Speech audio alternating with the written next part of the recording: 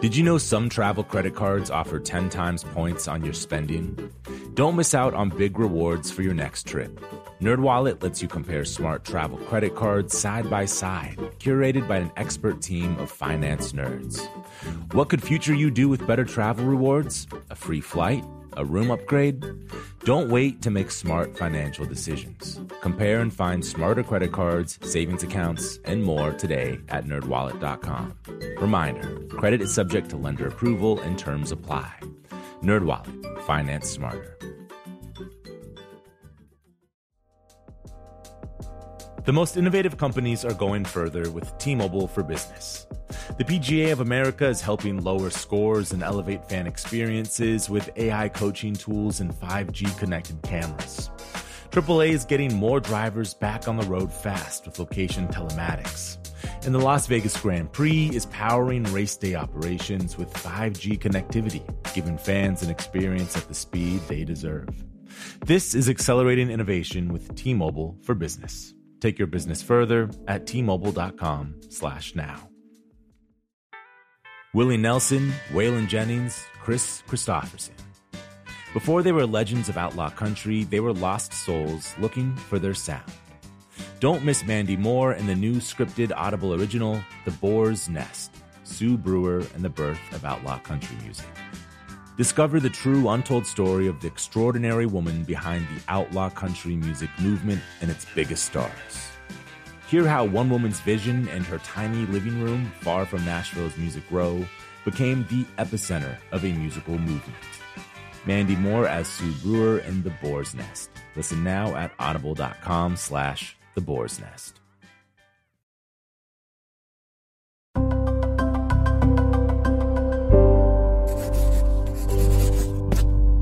Pushkin. I first heard Berhana watching Donald Glover's show, Atlanta. It's one of the few shows I know I'm going to discover new music when I watch it. Some tracks don't stand up to repeat listens outside of the show, but Berhana was one of the artists from the second season I kept going back to. Berhana's voice really stands out in modern R&B. While pretty much everyone else these days sings with a whispery, atmospheric falsetto, Berhana has a crisp tenor, and it sounds refreshing. Berhana doesn't mind being different. He's first-generation American, born in Atlanta to Ethiopian parents, so he's always felt a bit out of place anyway. Still, he managed to find his people and eventually his sound. As you'll hear in this episode, the song you're listening to, Janet, is an ode to the original dark-skinned Aunt Viv from The Fresh Prince of Bel-Air. I sat down with Berhana at Village Studios in LA to talk about how a young artist can go from working bad restaurant gigs to earning enough on music to eke out a living, and how he ended up in Tokyo to record most of his album, Han. This is Broken Record, liner notes for the digital age. I'm Justin Richmond.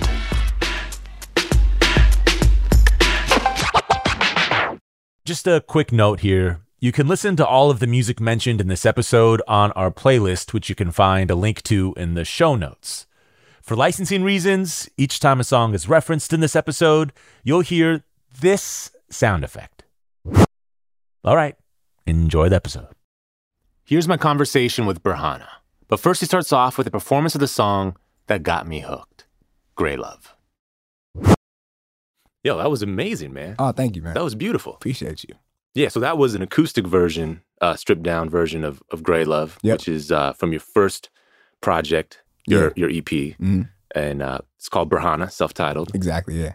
And that song is actually how I first discovered you. Like, I'm sure many people, because it got featured on Donald Glover's show, Atlanta. Yep. That must have been huge for an up-and-coming artist like you. Or at the time, you might not have even been up-and-coming. You were just someone putting out music. Yeah. I mean, it must have been massive. It was crazy. It was crazy for a few different reasons. That show is my favorite show on television by far. I was like super in tune with it.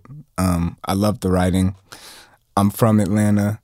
Donald's one of my favorite artists. So just all of that, happening at once was a very cool moment for me. Yeah. Yeah. I know like a lot of younger artists like look for placements and find placements.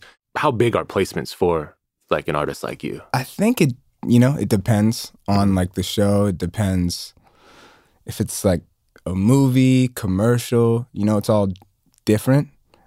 I don't go out of my way to like get placements. I think there are a lot of people that do. They're like, oh, this movie is looking for these style songs. You know what I'm saying? Like, Yeah, I remember when 50 Shades of Grey came out, I was with this other team at the time, and they were like, oh, like 50 Shades of Grey, like you just gotta make something a little sexy and da da da. And I was like, oh, I'm not about to do that, you know? Yeah.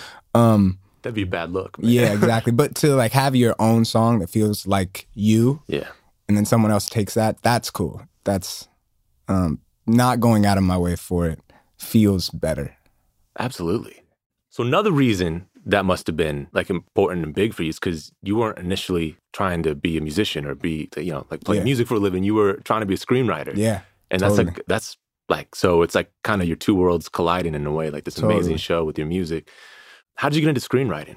My sister. That's like the easiest answer. My sister is 12 years older than me, and she kind of like shaped who I am. She went to NYU, but she would always like come home for extended amounts of time just to like stay with me and still be present in my life, and would put me onto different movies she really liked and television shows, and would break down A stories, B stories, C stories. Like she already knew what like she wanted me to be in a way. Like we kind of joke about that all the time. But I was like, oh, I want to go to NYU. I want to be in the dramatic writing program. And that was like, I was like, oh, that's what I want to do. I love TV. I love film. So I was like, oh, I just want to like write. For the rest of my life, I just want to write. And I did music, but it was more so like a passion project. It was for me. I'd show a couple friends here and there, but I never thought it was going to be the driving force by any means. And what were the first songs you wrote? The first song I wrote was about like my dad who like left. I was like 7 or 8. My sister had left the house at the time, but my brother was still there. And it was to no music. It was just like story. It was just like writing. I wasn't playing piano. I was just like creating the melody and just writing the thing. And I showed my brother, and he was the first person to really encourage me when it came to music, because he saw it as like almost like a journal. He was like, yo, you have to make sure that you keep doing this and letting out how you feel this way. He was like, I had no idea you felt like this. And that was the first song I wrote. That's amazing to start trying to write songs at 7. What were you, I mean, and you grew up in Atlanta, and that's like such a diverse musical town. Totally. Like there's so much music going on and all kinds of music. You know, people I think now just think of like trap music or whatever, but like, there's so much kinds of music going on in Atlanta. So was there just a lot of music going on in your home, or? In my home, there was a bit of music. I'd say like there was a lot of like oldies, like Sam Cooke. My mom loved like Stevie Wonder. There was also like Ethiopian music being played a bunch. And then whatever my brother was listening to, whether it was like BC Boys or Outkast. And my sister as well used to always make me CDs, mix CDs. So, and we were in the church. But I didn't have like, you know, one of those parents. I was like, listen to all of Prince's discography. Like, this is amazing. You have to understand why. I didn't have that. And I think the first thing I gravitated towards was storytelling. It was just like, oh, they're telling a very like unique story. I like how the words sound together. And that's what drew me in first. How steeped in Ethiopian culture were you growing up as a kid?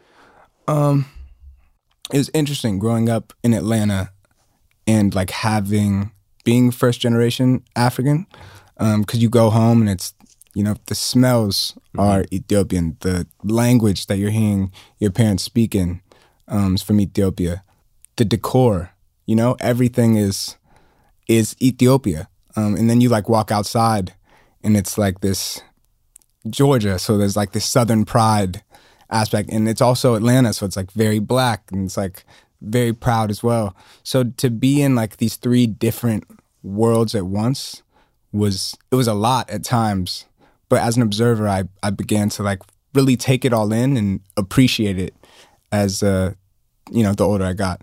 Yeah, because those are 3 really strong cultures. Exactly, like, yeah. Like you're just like, I didn't even think about that part, because I think of Atlanta sometimes as like on an island, you know, same as like New Orleans. But yeah, there's like that Southern sort of element to it too, right? Yeah. Especially if you're not specifically in Atlanta, if you grew up right outside of it. Like, did you ever feel, I don't know, I know a lot of first generation kids sometimes struggle with feeling like maybe you don't want to accept your heritage because you want to sort of just you want to fit in at school, Totally. So did you ever find yourself wanting to be more fit into more one culture than the other, or Yeah, totally. There were definitely different times because I went to a school. My mom put me in this private school that was predominantly white, that she worked at so that I could go to the school.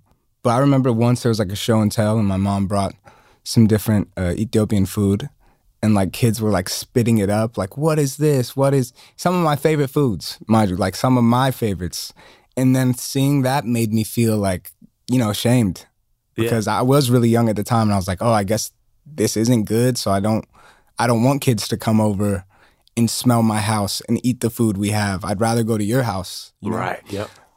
So there was a lot of that when I was really young. And then the older I got, the more that just like went away. Yeah. And I found a community of a lot of different like first generation Africans through church and sports. We became super close. And those were the people I really identified with, even though they weren't Ethiopian, or they didn't go to the same schools or whatever. It was just, we share that thing of being in different worlds at once. Yeah, you're sure being different in this place. Exactly. Yeah. That's heartbreaking, man. Yeah. Not the food. That's just like, feels like such a rejection. The one that spit out the food, it wasn't even crazy like food. It's like ginche. It's like kind of like similar to like rice or couscous. It's like something that no one should spit out. Just like some dumb kid. Something really tame. Yeah. His name was Casey. It's not Duro Watt. So you remember the name still, Casey. Yeah, his name's Casey. Punk. Man. I saw you went to Ethiopia recently, right? I did, How often do you go back there? That was my first time, actually. First time? A month ago, yeah. Yeah, I had an opportunity to do a show over there. My mom hadn't been back for 47 years. Wow. So I was like, this is the time. We should both go. And I got to bring her with me and see the country through her eyes. And it was a surreal experience. And how did you connect with Mulatu Astatke out there, man? That's insane. Yeah, that was amazing. Brilliant Ethiopian musician, like incredible discography. Incredible, absolutely. He's been one of my favorites since I was young. That was one of the ones my mom put me onto at an early age. And Albie, a girl from our team who's incredible. She's right over here. Yeah. Yep. She made that happen. She knew I really liked Mulatu, and she had a connection. Yeah, she got us some time so we could sit down and really chop it up. Super thankful. It was crazy. How was that time, man? What did he... It was crazy, man. I like came to him, kind of like approaching him with an idea I wanted to do, and he was like, kind of down, but then it totally flipped. It totally flipped. He was like, immediately went into, he just like taught me so much. It was like we sat down for nearly 3 hours, and he just talked to me about the history of music, how Ethiopia like plays into that, what instruments started in Ethiopia that no one knows about. And he's really like championing this kind of like, no one really knows like that much about Ethiopian music and its history, including Ethiopian people. Yeah. And he really wants to educate others. And he did that. He taught me so much. It was crazy. That's amazing. That's like sitting down with that's like the Ethiopian Quincy Jones. Exactly, yeah. Like, I just shut up. I barely talked those 3 hours. What instruments are from Ethiopia? I didn't even realize there was. The masinko is like a really big one. It's kind of like a cello. That was one of the things he said. He was like, oh, what came first, the masinko or the cello? And I was like, I guess the masinko, because just how he was phrasing the question. And then he kept doing that with different instruments, horned instruments, whatever it was. And then he would go into the history of it and how that instrument was built and which tribe made that instrument. But yeah, there are a lot of unique instruments to Ethiopia. That's amazing. Yeah, you can hear it when you listen to the music. It sounds like it's like orchestras full of like instruments. You feel like, what is that? You know, either they're playing it in a way I've never heard this thing played, or it's a completely different instrument. Yeah, exactly. But it's such a beautiful like sound that it's just when you're not used to hearing those sounds, it just sounds especially just like mystical or something. Totally. It's incredible. We'll be back with my interview with Berhana after a quick break. Reboot your credit card with Apple Card, the only credit card designed for iPhone. It gives you up to 3% daily cash back on every purchase. Plus, Apple Card has no fees, not even hidden ones. Apply for Apple Card now in the Wallet app on iPhone. Apple Card issued by Goldman Sachs Bank USA, Salt Lake City branch, subject to credit approval. Variable APRs for Apple Card range from 19.24% to 29.49% based on creditworthiness. Rates as of February 1st, 2024. Terms and more at applecard.com. Snagajob is where America goes to hire, with the deepest talent pool in hourly hiring. With access to over 6 million active hourly workers, Snagajob is the all-in-one solution for hiring high-quality employees who can cover all your needs: on demand, temp to hire, part-time, or full-time. You name the position: warehouse worker, retail associate, grocery store clerk, fitness trainer, baker, stylist, bellhop, podcast producer. Yeah, Snagajob's got a worker for that. With their easy-to-use platform, you're able to seamlessly post and fill available positions quickly with a dedicated customer support team to provide all the help you need along the way. Kind of nice knowing you have a talent pool like that in your own backyard, right? Snagajob is the partner you need to keep your business running smoothly. Visit snagajob.com or text SNAG to 242-424 to talk to an expert. Snagajob.com, where America goes to hire. Hello. This is Malcolm Gladwell from Revisionist History. In my book, David and Goliath, I tried to figure out how some people find the strength to take on the established way of thinking and turn it upside down. What does it take to be a disruptor? And I concluded that a disruptor is someone with a rare combination of 3 traits. First, you have to be open. You have to be willing to see and do things in new ways. Secondly, you have to be conscientious, to follow through and make things happen. Those 2 are obvious, but the third one is the crucial one. You have to be willing to do what you think is right, even when everyone around you thinks you're an idiot. There isn't a brilliant innovator in history who wasn't surrounded by naysayers. Most of us can't take that kind of criticism and we fold, but the disruptor doesn't. They soldier on. I've been looking at disruptors and their success stories a lot lately, partly because I'm working on a follow-up to The Tipping Point, and market disruption plays a key role in how ideas take off. But also because I'm going to be the keynote speaker at this year's Unconventional Awards from T-Mobile for Business. It's an event where customers are recognized for kicking convention to the curb to elevate their company, while also doing meaningful things for their community and even the world. In fact, I'll be presenting the first ever Tipping Point designation, a new special distinction honoring one entrant that sparked transformative change for their organization. If this event sounds like your thing, I encourage you to find out more or even enter the Unconventional Awards to be recognized for your disruptive thinking. Win a donation to a charity of your choice, and much more. You can enter before July 31st at tmobile.com/unconventional awards. That's tmobile.com/unconventional awards. I'll save you a seat. We're back with Berhana. How many? So you had 2 siblings? Yeah, I have 2 and you're siblings. the youngest. I'm the youngest, yeah. And they're both putting you on to movies and TV shows and music. Totally. And so you decide you want to go study screenwriting. And are you making music in college, or are you? I was. When I got there, it was like I'd put music behind me. I remember I did one show in Atlanta right before I left where I just did like covers and a couple of my songs. And then after that, it was kind of like all right, and I'll come back to this later. How'd the performance look? Like, was it just you? And it was me in a band of like people I just like recruited who were great. But we rehearsed like maybe for a week, and they like played this show with me for free. I had like no money. And then when I came to New York, I was like, all right, I'm going to put that behind me and I'm going to go all into this writing. And did you put it behind you because did it go well, or did it just feel like... No, it went fine, but it was like, oh, this isn't what I'm going to New York to be successful in this field. Got it. So I was like, I'll just revisit this later. Mm-hmm. And so, yeah, I was just, for the most part, only doing writing, interning at shows, doing a lot of different stuff at like UCB, Upright Citizens Brigade. And then into like my senior year, I started like getting kind of restless because I really wanted to do music, but I just didn't know how. I hadn't been like, there were a lot of like jazz school kids I'd been hanging out with, but it wasn't people I was like necessarily trying to make music with. Right. And then this one kid, his name was Jimmy, he had heard I like sang because I used to like go to the piano room downstairs at the dorm and play songs now and then, and people would come listen. And he was like, oh, we should just do something together, just for the fuck of it, see how it goes.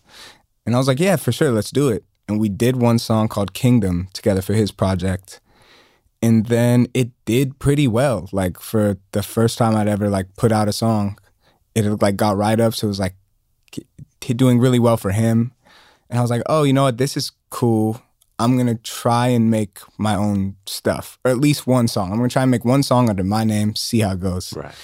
And then I wrote like basically the outline of Janet, the song I ended up putting on my EP. And I'd connected with this kid, his name's Sapphire, who also went to my school for jazz, but he had dropped out because he was like, I know exactly what I want to do. I don't need to like be in school for it. And I loved that. I was like, oh, this is cool. I want to work with you. I want to like see if we can create something. And we ended up making the full EP together. Wow. Mm-hmm.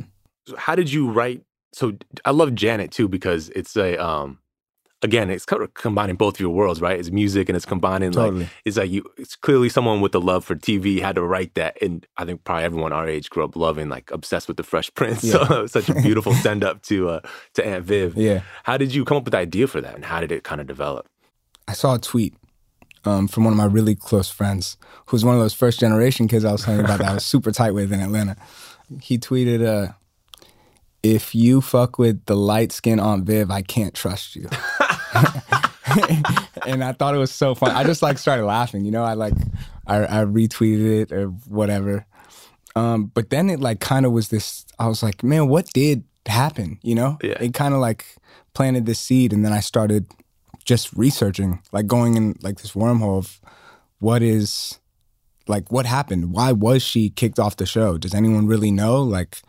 And then that led into being like, oh, this situation's kind of like fucked up. She hasn't worked since that show, really. Yeah, really? She like has had small stuff, but like... She was so good in that show, too. Yeah, she was. And she was kind of like, excommunicated from this community she worked so hard to be a part of. Yeah. She was a really talented dancer, singer, actress, went to Juilliard, was in the first production of Cats on Broadway, finally snags this series regular on NBC, does so well, people love her, but because of a couple tiffs she gets in, NBC's like, you know what? No, you're crazy. We're going to tell everybody you're crazy and you're off of this thing. And it's just like that. It all went away and it made me so sad. And I was like, wow, I want to write something about this. So I wrote the chorus first at my house in Atlanta over like my piano. And I was like, oh, I'm going to keep going with this. And then you called it Janet because that's Janet Hubert. Yeah, that's her real name. Right, as the actress who played the initial Aunt Viv. Aunt Viv, yeah. Right, the OG Aunt Viv. And then the verses, are those about her too? Because it seems like the verses are maybe... Yeah, that's all about her. It's all about her. It's funny. A lot of people, when I first put it out, it's like girls would come up to me and be like, "Oh, like my name's Janet," or like, "I want to be your Janet." And I was like, "Yo, this song completely went over your head. This is not about a love interest. This is not about anything of that sort. It's about, it's an ode to Janet Hubert, and it's about like being forgotten and what that's like and how I'm afraid of that, You're afraid of being forgotten. Yeah, of course. Oh, man. That's good songwriting, man, because it's like, it's about something so specific and because the dressing around it sounds so great. It's like, you can hear almost whatever you want to hear in it, Yeah. Like you could hear that song and totally think it was about, being left behind by a lover or, it just depends on certain... That's cool. I love that it's open for interpretation. That's always been my favorite stuff. And it took me a long time to be like, okay, this is what it means to me. Because I like that people are taking away their own things. That's one of my favorite things about music. And something that I did with like the music I was listening to when I was younger in college, even now, it's like I make my own interpretations. And that's what makes it special. Yeah, all the time. I often sometimes... like sometimes I like to look at lyrics and then sometimes I don't. 'Cause sometimes Same. I'm disappointed. Not that Yeah. the lyrics are bad, but I'm like, wow, I thought this whole time this was about this and I identified it with this. And when I was feeling this way, I put this on Yeah. and it made me feel so like, you know, so Exactly. good, you know, and you're like, oh, it's like ruined now, you Yeah. know? And I don't want to ruin it, you know? Totally. That's the same reason why I don't look up lyrics a lot of the time. It's because I don't want it to be ruined. So when you put out the EP, you worked with Sapphire. What was your intention for that? Just to put it out or? Yeah, my intention was, well, a little bit before I'd put out the EP, I was working on it, but I wasn't fully in. I was still doing so many other things. And I remember I was sending in a lot of like different packets, like applying to shows. And, like writing packets. Writing packets. Right. And there was one show I thought I was going to get. And I was like, oh, if I get this, I'm going to go all in with this. And I'll like marinate on the EP and I'll, you know, it'll come out when it comes out. What show was it? It was Colbert when he like took over the Late Letterman show? spot. Yeah. The Letterman spot. Yeah. And then I ended up not getting it. And I was like, oh, I'm going to finish this. I'm going to finish this EP right now. I was like, there's nothing else I want to do. I'd stopped sending in packets at that point. And I was like, all right, here I go. I'm just going to go for it. I'm going to put this out. I'm going to move to LA before it comes out. And then I'm going to see where it goes. And it went fine. It was a slow burn. You put it out. You weren't on a label at the time, right? Or were you? I wasn't on a label. No. I had just gotten managers like after I'd already finished the project. And they were like, oh yeah, you should put this on Spotify and all these different, you know, Apple Music, whatever. And then you're out here in LA. And then I got a job in a restaurant in LA. And then it slowly just built. What was the tipping point moment for that? Like when did it start? Because at some point that caught fire. When did? It's funny. I was working at this restaurant in LA that I really hated. But I'd worked in a restaurant in New York where I'd like, you know, worked up from server to chef to assistant manager. So I was making like good money for where I was at. Right. But then I went to LA and it was the same style restaurant, but they were like, nah, you're going to be a busser. And you have to train for like a month. And when you're training, you get no money. You get you get paid shit. So I was still in that phase. And I remember Tyler, the creator, came into the restaurant. And I was like, you know, someone I like look up to, an artist I look up to. And I was just like, damn, this is not how I'm trying to meet Tyler, the creator. You know what I'm saying? I was like, so I'm just avoiding his table at all costs. And then my boss is like, yo, I want to see you wipe down this table, which is like kind of close to his table. And I was like, fine, dude, whatever. Like head down, go wipe the table. And then this man yells at me because he's like, you didn't get the sides. So he like shows me how to like wipe the sides of a table. He's like, look, takes the rag and like does it. And I was like, oh, I'm gonna quit this week. I was like, this is the worst, this is the worst feeling ever. And then it just so happened to be like that next week, I got paid from my music just enough to like make it through 1 month. And I was like, oh, okay, cool. I'm gonna make sure I stretch this bitch out and I'm not about to get another job right now. And if I have to next month, cool.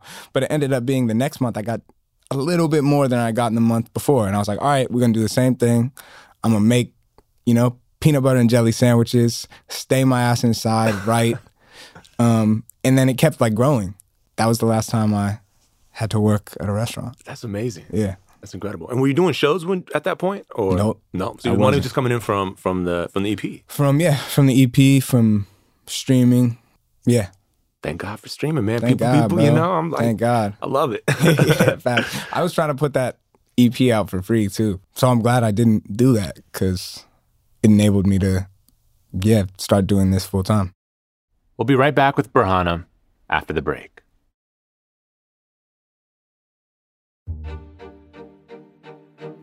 Snagajob is where America goes to hire, with the deepest talent pool in hourly hiring.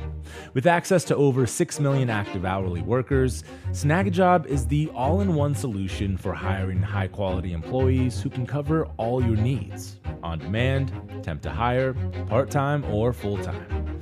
You name the position, warehouse worker, retail associate, grocery store clerk, fitness trainer, baker, stylist, bellhop, podcast producer? Yeah, Snagajob's got a worker for that. With their easy-to-use platform, you're able to seamlessly post and fill available positions quickly with a dedicated customer support team to provide all the help you need along the way. Kind of nice knowing you have a talent pool like that in your own backyard, right? Snagajob is the partner you need to keep your business running smoothly. Visit snagajob.com or text SNAG to 242-424 to talk to an expert. Snagajob.com, where America goes to hire. Hello, hello. This is Malcolm Gladwell from Revisionist History. Let me tell you an unconventional story about a healthcare group that wanted to improve their efficiency. Boston Children's Hospital. They were already a leading pediatric facility. Their patient outcomes, workflows, and delivery of care were already great. But they wondered, how can we make it better? So the hospital got to work. Their idea was to build what they called clinical mobility, meaning a system which would allow their staff to access information and interact with patients on mobile devices, anywhere in the hospital. And what made that possible? 5G. The hospital rebuilt their entire system with 5G technology at its core.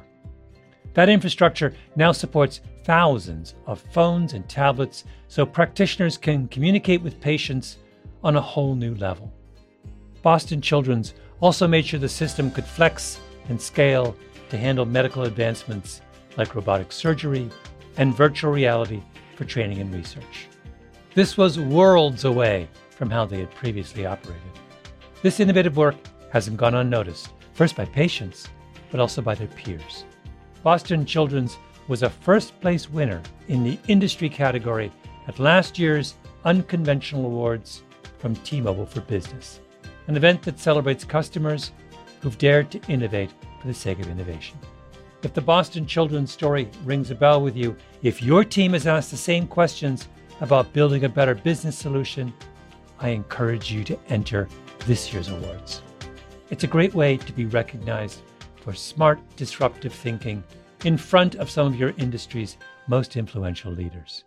You can enter at tmobile.com/unconventional awards. That's tmobile.com/unconventional awards. I'll save you a seat.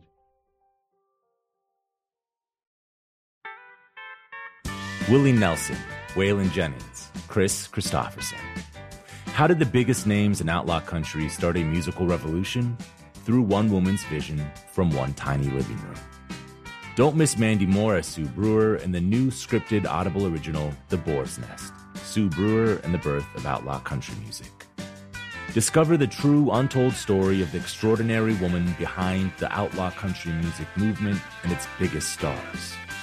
Brewer helped shape the sound and soul of country music as we know it today, despite never picking up an instrument herself. Lovingly dubbed The Boar's Nest, Sue's place was an intimate staging ground where a new breed of singer-songwriters, wounded souls, wayward upstarts, would spur each other on to tap into something bigger, realer.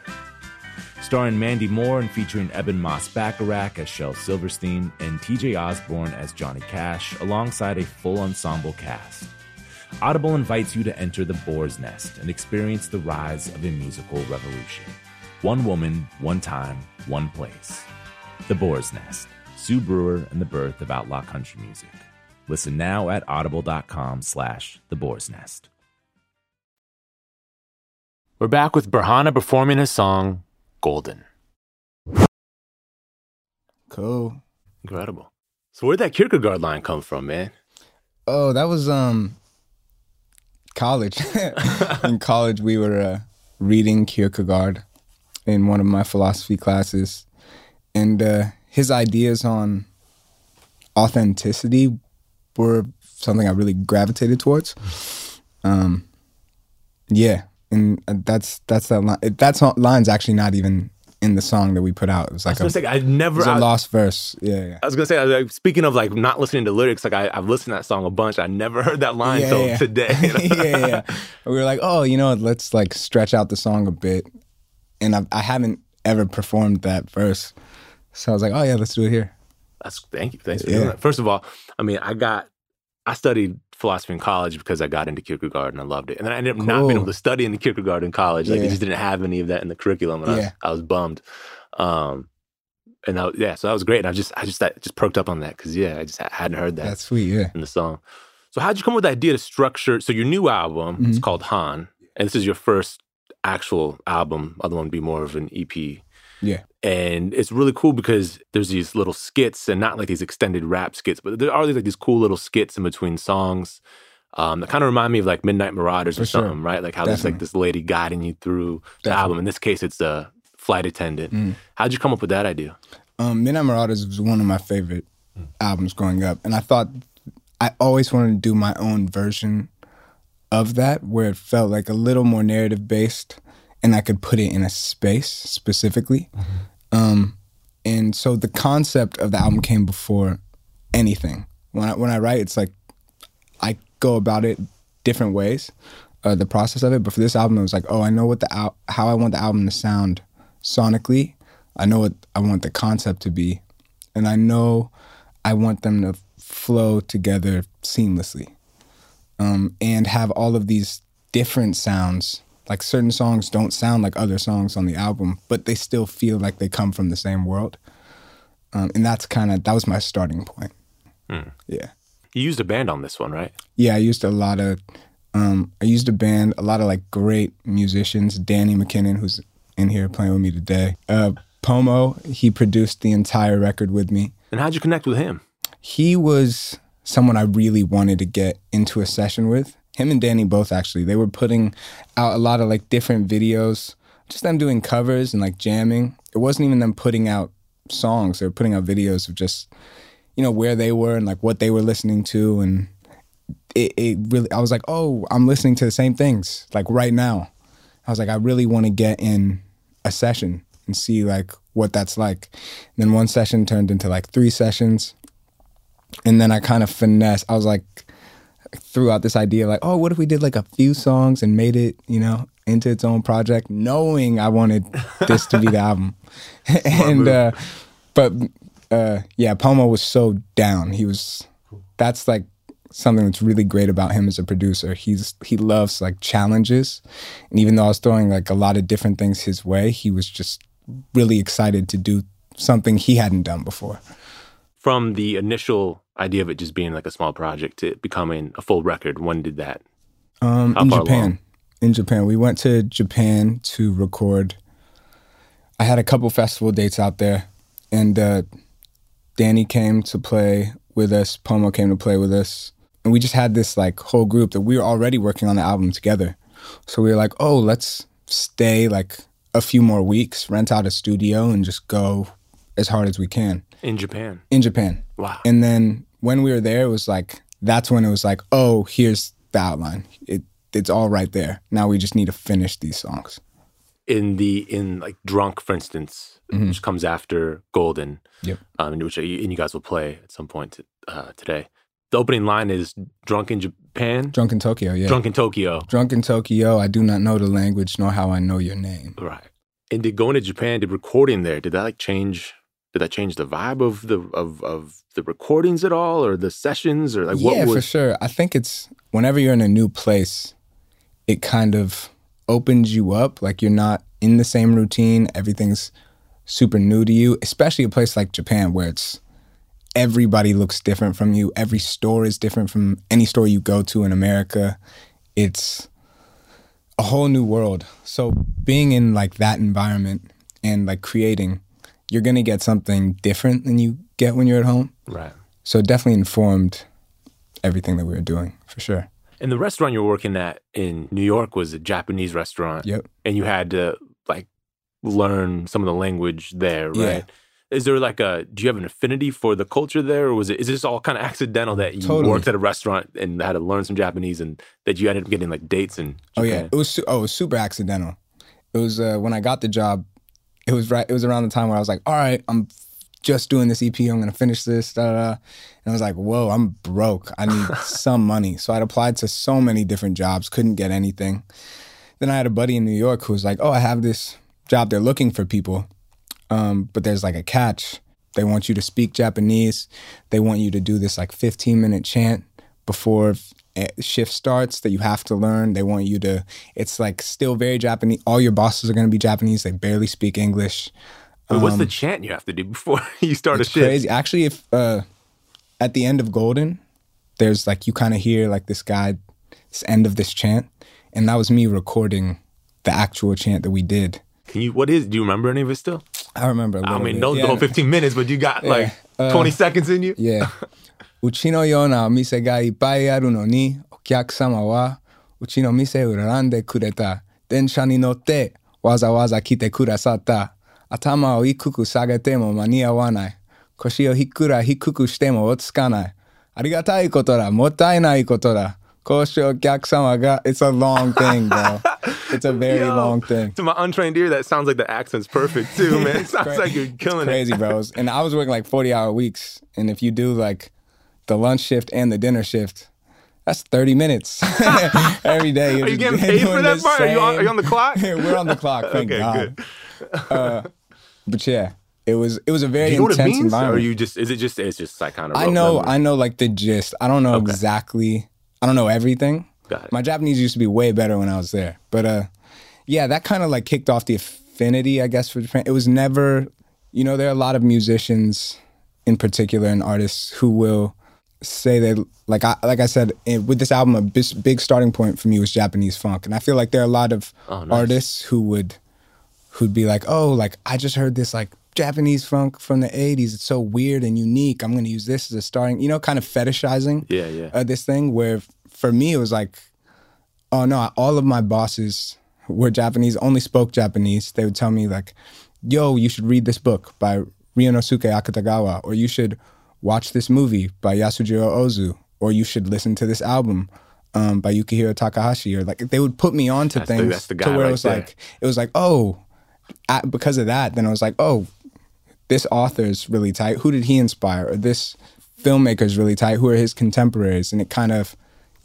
kept going down that's how I got inspired. It's because of the environment I was in. Wow. Yeah. This is like putting you in like a whole fourth other culture. Yeah, yeah, totally. That's also very strong and distinct. Totally. So you were listening to all that stuff even before you went out there to record. So that must have been kind of fun to be able to record out there. Was that what gave you the idea to say like, hey, let's try to rally the troops and do it? Yep, absolutely. Cool, man. Definitely. Want to do Drunk? Yeah, let's do it. Yeah. And this is about your first trip to Japan, right? First and second. Both combined into one. Great. Yeah. Cool. Oh, thank you for doing this, guys. Of course, yeah, sure. Yeah. It's all over? That's it, man. Thanks to Berhana for taking us through his first two projects and sharing some of that incredible Japanese chant with us. Be sure to check out his album Han, along with our other favorite Berhana songs on a playlist we created at brokenrecordpodcast.com. You can also find a playlist we had him put together of some of his favorite Japanese city pop. And be sure to subscribe to our YouTube channel at youtube.com/brokenrecordpodcast. We're always putting up our old interviews there and our new ones, sometimes with bonus content. Broken Record is produced with help from Jason Gambrell, me LaBelle, Leah Rose, and Martin Gonzalez for Pushkin Industries. The theme music's by Kenny Beats. I'm Justin Richmond. Thanks for listening.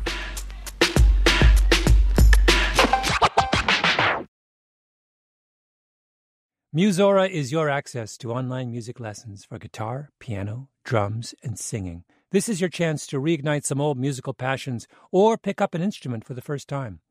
Connect with more than 100 of the world's best teachers and musicians. You'll get 7 days totally free to try it out. And then it's just $30 a month, less than a single private lesson. I mean, why do we do Broken Record? Not just because we love hearing from great musicians. We do it because we think that there is something beautiful about the appreciation of music. Don't you think we need more of that in our lives these days? That's the mission of Musora, to inspire, educate, and connect musicians. Enjoy unlimited personal support, weekly live streams, student lesson plans. It's like having a personal music teacher, only much, much better. Just go to Musora.com, Musora.com, to start a new musical journey today. The tradition of breaking tradition continues with the return of the Unconventional Awards from T-Mobile for Business at Mobile World Congress. This is an event that celebrates innovators whose bold actions took their industries to new places. If that sounds like you and you're a T-Mobile for Business customer, enter today. If you win, you'll be publicly honored amongst some of the most influential leaders in industry. And me, I'll be there too. Enter now at T-Mobile.com/unconventional awards. See you there. Okay, picture this. It's Friday afternoon when a thought hits you. I can spend another weekend doing the same old whatever, or I can hop into my all-new Hyundai Santa Fe and hit the road. With available H-Track all-wheel drive and 3-row seating, my whole family can head deep into the wild. Conquer the weekend in the all-new Hyundai Santa Fe. Visit HyundaiUSA.com or call 562-314-4603 for more details. Hyundai, there's joy in every journey.